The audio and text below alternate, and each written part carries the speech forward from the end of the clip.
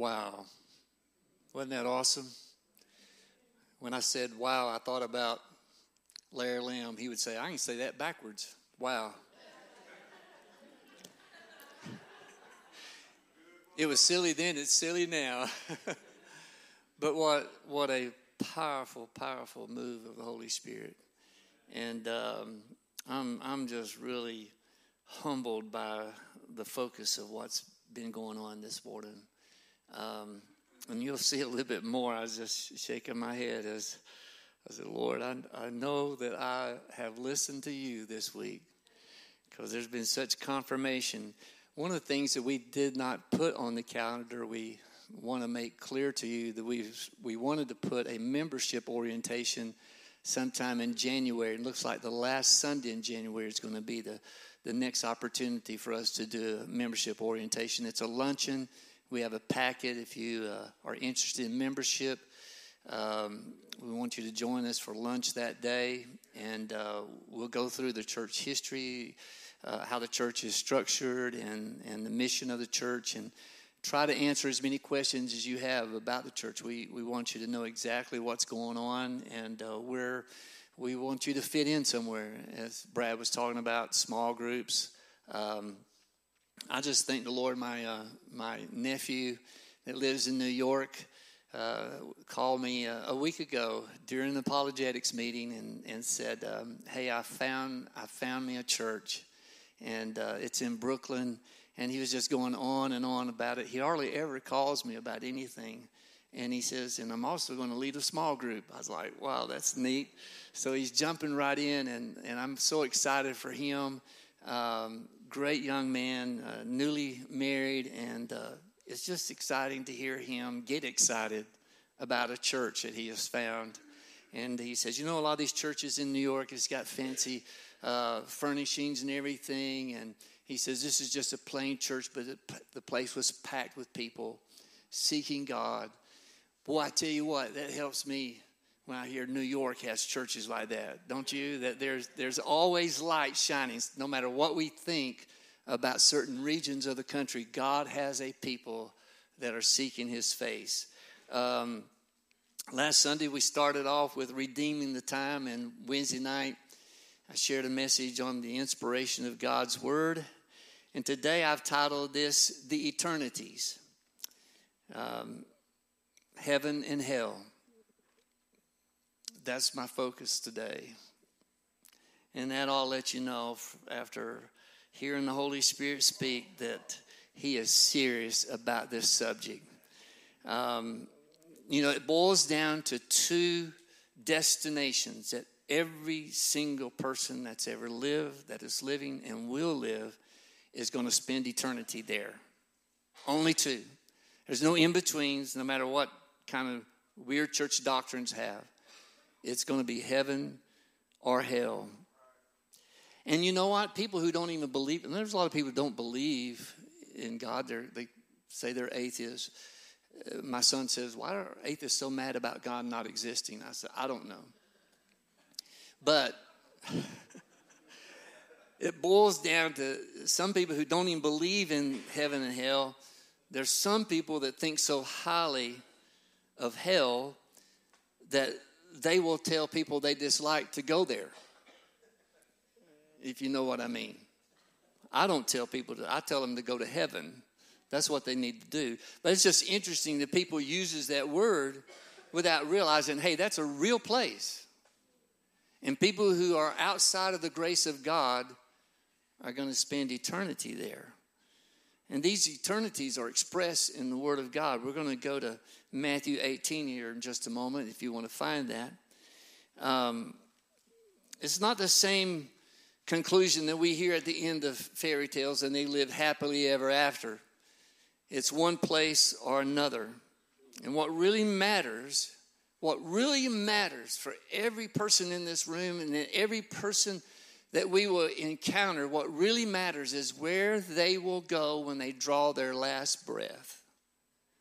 When their heartbeat beats for the last time and their spirit exits their body, that's all that matters.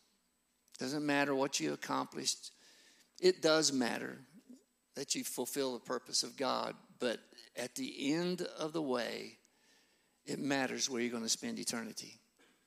It matters where your family members are going to spend eternity, where your friends, where your coworkers, where every person that you have some kind of interaction with or will have interaction with. It matters where they're going to spend eternity. Some of you probably were watching Monday Night Football when the defensive back for the Buffalo Bills, Damar Hamlin, suffered an injury, but also went into cardiac arrest. I wasn't watching it, but there was an alert on my phone that Booger McFarland, I follow him on Twitter, he tweeted prayers for Hamlin. And I looked at Brenda and I says, I wonder if something's happened to Denny Hamlin. That's the only Hamlin I knew. And so I started researching and I says, I don't see anything that's happened. And somewhere along the line, something came up alert that Monday Night Football. So when we turned it over, and obviously when we saw the scene, people crying, they showed it on replay, and they were praying. The whole team got on their knees and were seeking God. And I was telling Brenda, I said, I hope this young man survives, but I hope even more that he knows Jesus. That it looks like he's not going to make it. And you could tell by the expression on the faces of those people who are close to him how fearful they were that the news was not going to be good for him. And 6 days, today is the 6th day, and the guy is off a ventilator talking. And it sounds like he really knows the Lord. If he didn't beforehand, he should know him now. Because there's nothing short of it saying it is a miracle. It is a divine miracle of God. So you see how quick our focus can go to the most important things in life. And as we have a casual day after day, it's easy for that focus to just get into the mundane. Stuff that we get upset about that really doesn't matter. Really doesn't matter. That people will not go when the light turns green doesn't matter. And you just might encourage them with a little bit of a horn honk. Come on, let's go. Let's get out of here. But they see how we get so stirred up about things that have absolutely zero value for the days ahead. But not this subject. Not this subject. Not the eternities. And Jesus expressed something in Matthew 18 when he talked about be careful about things that offend you, well, or cause you to stumble. This is Matthew 18, verse 8. If your hand or your foot causes you to stumble, cut it off and throw it away. It is better for you to enter life maimed or crippled than to have 2 hands or 2 feet and be thrown into eternal fire. And if your eye causes you to stumble, gouge it out and throw it away. It is better for you to enter life with 1 eye than to have 2 eyes and to be thrown into the fire of hell. It is better to suffer some kind of loss here than face the reality of an eternal hell. And the word that's translated here is not Hades. The word is translated Gehenna, which is only used just a small number of times. And it referred to the valley of Hinnom where they would burn the refuge and the bodies of dead animals. And it became part of the focus that hell is just not a distant place away from God, that there's eternal fire there. C.S. Lewis wrote a book called The Great Divorce. And I don't pride myself in understanding C.S. Lewis, but as many times as I listened to it and read it, I should not understand it a little bit. But it wasn't so much a response. He starts that book off with referring to Blake's The Marriage of Heaven and Hell. The guy's name was William Blake. Then in the 1700s, and here, C.S. Lewis is writing in the 1940s. But this is something he refers back, and his great divorce is the distinct separation of heaven and hell. And it starts off with a bus line forming up and people are getting on the bus, and it's a bus that's going to heaven, but everybody on the bus are ghosts, are spirits. And it lays out what kind of things hell is going to look like and what kind of things heaven is going to look like. It is not for doctrinal instruction, but he focuses on this issue that is most important, that everybody's going to end up at one destination or the other. And sometimes it seems like the lines between these things get a little blurred, and we need to be pulled back into that reality that we're looking at an eternity for everybody, either heaven or hell. I want to take you to James chapter 1. James reminds believers, and he's writing to believers here, by the way. You know what? The Bible ought to encourage you that if this first century church can have so many problems, we ought to thank the Lord that after all these years, we understand why we have problems. But this is in the first chapter of James. James writes, when tempted, no one should say, God is tempting me, that God is testing me. For God cannot be tempted by evil, nor does he tempt anyone. But each person is tempted. Watch this. This is how the transition goes. Each person is tempted when they are dragged away by their own evil desire. If you're used to the King James, by their own lust, by their own desire, and enticed. Then after that desire has conceived, it gives birth to sin. And sin, when it is full grown, gives birth to death. And is not talking about physical death. It's talking about spiritual death. The end result of sin is destruction. And this is why when Jesus was talking to Nicodemus, and he told Nicodemus that God so loved the world that James is describing, the world that is bound for destruction in eternity without God, that God so loved the fallen world, the sinful world, that he gave his only son so that they could have salvation, so that we could have salvation. That he loved this broken world so much that his intent in sending Christ was going to undo the disaster in the Garden of Eden that set man up for failure, that we are of a fallen people. The cross was a horrific sight. When it says God so loved the world that he gave his son, the giving of his son was on the cross. The surrender of his son to take our place. Jesus was basically tortured in such a way so that he could live as many hours as he could live in pain. It was designed to make people fearful of not stepping too far out of line under Roman law, or you would face the same fate. So why did it have to be so terrible? Why did the crucifixion be that awful? What a horrific sight that had to be. It shows two things. It shows how great passion God has for our broken world. That he would send his son to that exact experience. But something else is revealed when you look at the cross. The devastation of sin. And how powerful sin is, that it required that to satisfy the justice of God. That it required that kind of sacrifice to atone for the holiness of God in the face of sin. The cross, heaven's ultimate light, prohibited anybody unclean from approaching God. But God made a way for us to approach him. He made a way for us to come into that light. And the follow-up to verse 16 goes like this. For God did not send his son into the world to judge the world. Some translations condemn, to judge the world, but that the world might be saved through him. But listen to verse 18. He who believes in him is not judged. Praise the Lord. And that you could have said, praise the Lord there.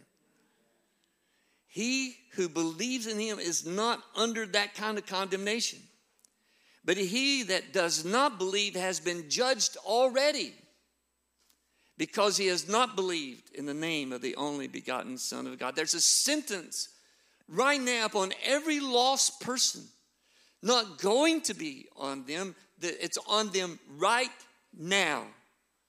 And he says, this is the judgment, that light has come into the world, and men love darkness rather than light, because their deeds are evil.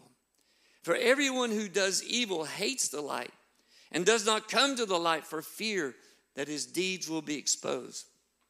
Light and darkness are complete opposites. They represent heaven. Light represents heaven and darkness represents hell, the two eternities. And all will spend eternity in one or the other. There's no in between. The Great Awakening that took place in the 1700s, way before the Revolutionary War, there was a revival that was unleashed in the colonies. And one of the main people that was part of the explosion of a move of God was a man by the name of Jonathan Edwards. He preached a sermon that's pretty famous. Sinners in the hands of an angry God. An angry God in regard to sin. In regard to sin, what sin was doing to people. And he pleaded with people in that message to run from the judgment of God. Run to God. Surrender yourself. Passionately calling people. And people came under such conviction they fell to the ground and started giving their lives to the Lord. And the thing was like an explosion. It just started going from that place where he preached that message. And thousands of people came to the Lord. He preached from the reality of Isaiah 53. All we like sheep have gone astray. We have turned everyone to his own way, and the Lord has laid on Jesus the iniquity of us all. It's interesting. There's a word for iniquity, transgressions, for sin. Iniquity is lawlessness, wanting our own way. He laid on Jesus that. Jonathan Edwards pastored a church. I think it was his father-in-law that pastored, and his father-in-law passed away, and he was there helping his father-in-law, and they just made him the pastor. He was a young guy.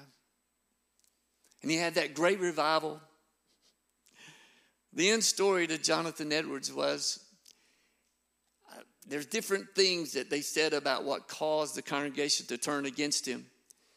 One of them was he thought that the parents weren't disciplining their children enough.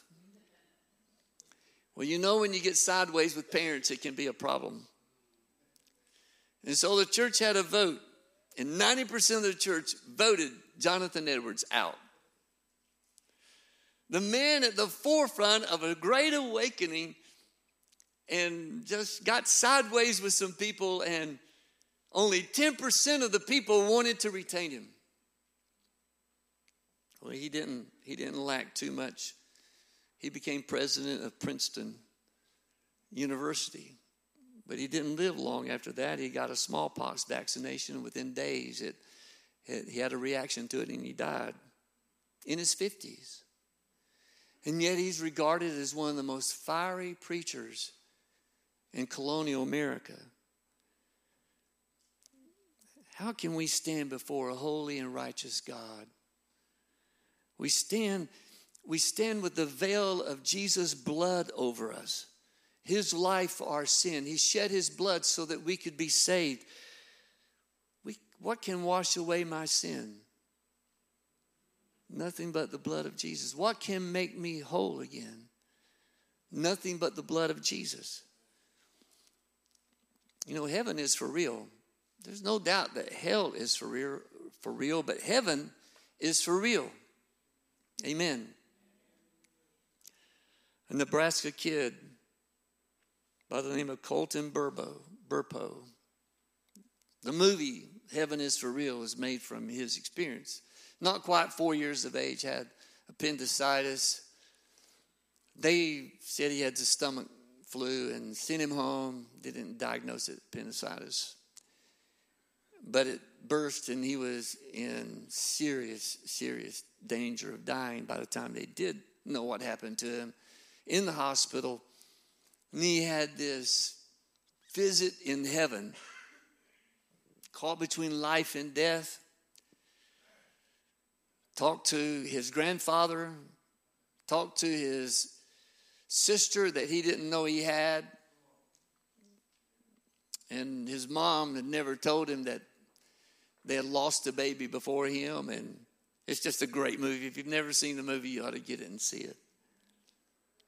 Amazing story. It was one of those things that just kind of reassures people that it is a real place with real people, and Jesus is there, and Jesus toured him around. What an experience that kid had. Something close to that happened to a doctor's son here in Tuscaloosa, Dr. Craig Bettner. I remember, I think it was Father's Day, if I'm not mistaken, that somebody walked up to me and said, I think his name is Kennedy, am I right on that? Fell into the pool and didn't look good. And we had prayer, and this saints prayed, and there was prayer all over the city for that kid. Was underwater for a long period of time. Did not look like there was any way for him to make it. And yet when he came to, guess what he was talking about? Talking to Jesus. Different people he talked to. Heaven is for real. But what about the other side? Let me share a few things with you about the other side. Voltaire was a French philosopher in the 1700s. And he died in 1778. But he made this statement, that 100 years after my death, the Bible will be a museum piece.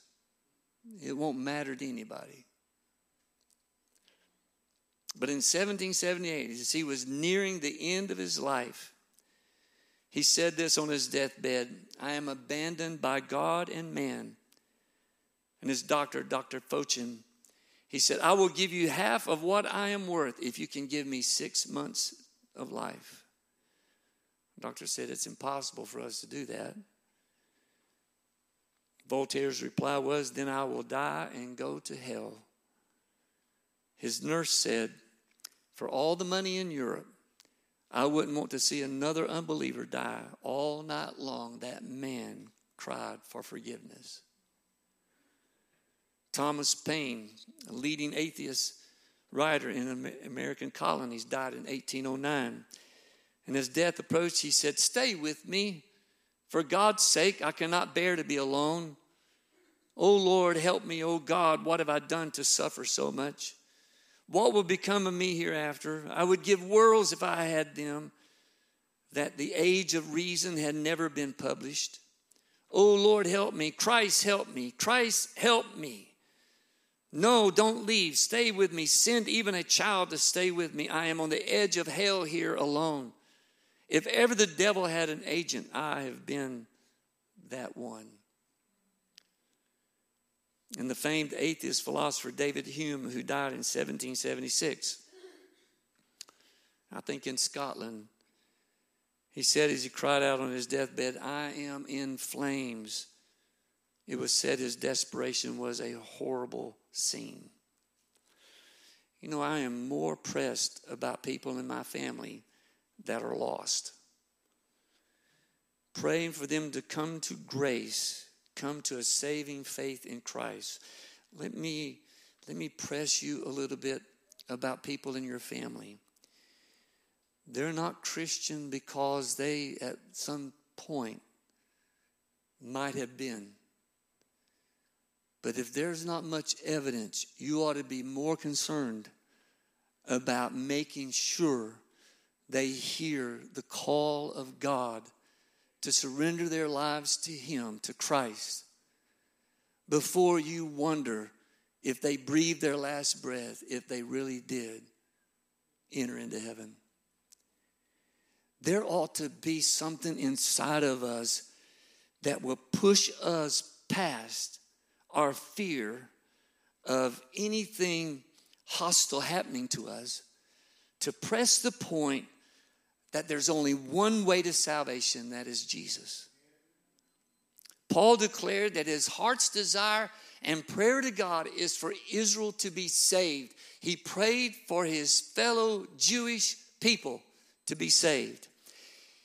I don't think that he was praying because that was just something he should do. I believe he thought praying for them was really going to affect some of them.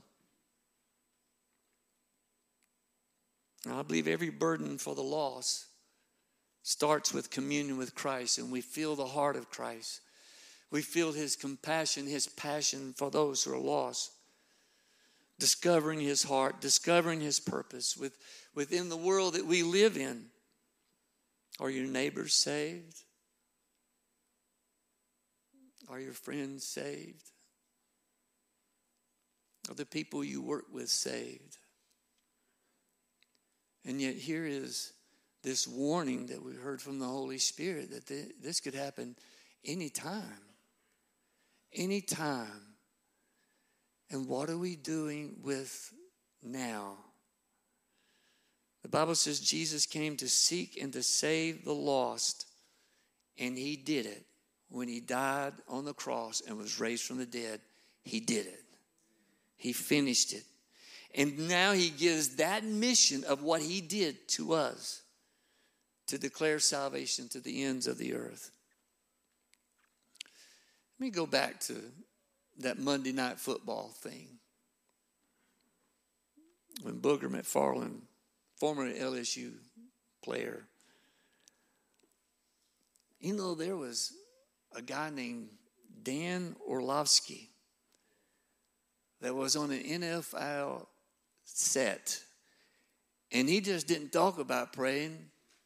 He started praying. And I'm telling you, I've never heard that many people involved in football talk about praying. It was like, okay, we're probably offending atheists out there, but so what? It is imperative that we seek the face of God in times like this. And to see entire sets of all of these experts. In fact, Brendan, I was sitting, Rex Ryan was trying to say something. He broke down in tears. Rex Ryan started crying. We ought to write that down in some book or something. The brokenness of all of that. And it just was impacting people that here was a young man looked like he was not going to live. And I know that was part of the human nature of us. Not wanting that young 24-year-old man to die. But even more so that God would have a platform for days to touch people's lives and reveal to them that he loves them and he cares for them. And if there's ever been a good time to talk to someone about the Lord, it ought to be right now. My prayer was, when I started praying for him, I was praying that he would survive. It didn't look good. But I says, oh Lord, if he doesn't know you, give him a chance. Speak to him, speak to his mind, speak to his spirit in a subconscious state, unconscious state. Let him hear your voice. Let him know that you care about him, that he does not leave this world without you, Lord. Reveal yourself to him. I heard a statement, and I want to give this to you. Eternity is too long to be wrong. Wrong about anybody in your family, wrong about anywhere, wrong about you. Eternity is too long to take a chance. We need to surrender ourselves to the purpose of God. There's people that's on different angles of this. There's people who believe in soul sleep. There's people who believe that hell is not eternal, and there's annihilation of the soul, and what's this transition from this life to the other life? I want to tell you, I don't want to find out what that other side is. And God help us not to give people any indication that there's not an eternal element to being away from the Lord. We should never voice that to anybody because, well, I'm just going to be burned up and that's it. Some people, that's all they would need to say, okay, I don't care. I'm going to do what I want to do. But Jonathan Edwards believed it. He believed it. And there's all kind of people on different levels that believe different things about that. But here's the thing that we got to believe. We got to trust the Lord for our salvation. We got to trust Jesus. We got to call upon him. We've got to get serious, more serious about our lives than we've ever been. As Larry Tomczak said and wrote, we are all one heartbeat away. As believers, we are all one heartbeat away from a fixed state of rewards. That when we leave, we can't add anything to the kingdom of God. So while it is today, let's add to the kingdom.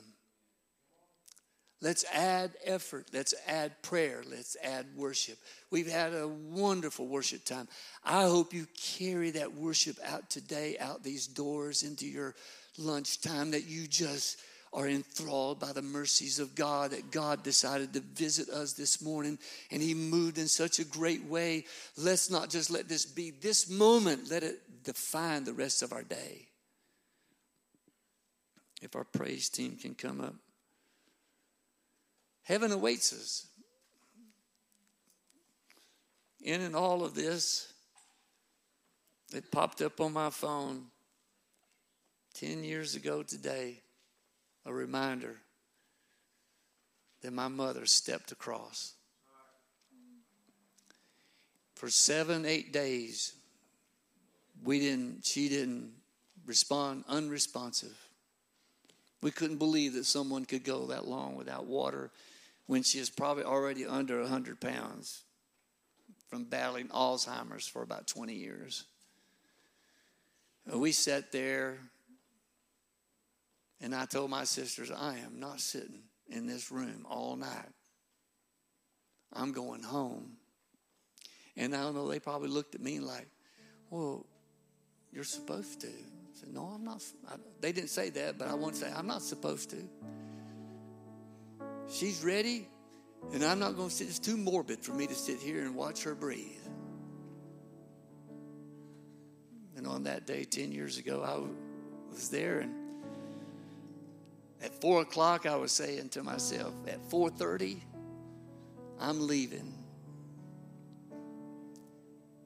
I just had watched her take breaths. That's me. I walked over and whispered in her ear, Mother, I'm going to leave in a few minutes. If you leave while I'm gone, I'll see you. I'll see you there. Walked over and sat down, and 15 minutes before the time I'd set on my watch, I'm leaving at 4:30. About 4:10, 4:15, she took her last breath, and all 6 of her kids were there. That woman fought for her kids for eternity. She wanted us to be successful. She wanted us to have good families and good jobs, but that was way down the list. High on top of the list. You need to know Jesus. Would you stand with me? As Brad shared and as Alvin shared through the Spirit, just, oh God, help us. Help us. Push us past our hesitations. Push us past, Lord, personalities that we're not that kind of outspoken person, but if we saw someone's house on fire, we would try to help them. We would run to an emergency next door. Lord, why aren't we running to the emergencies that's all around us? Eternal emergencies.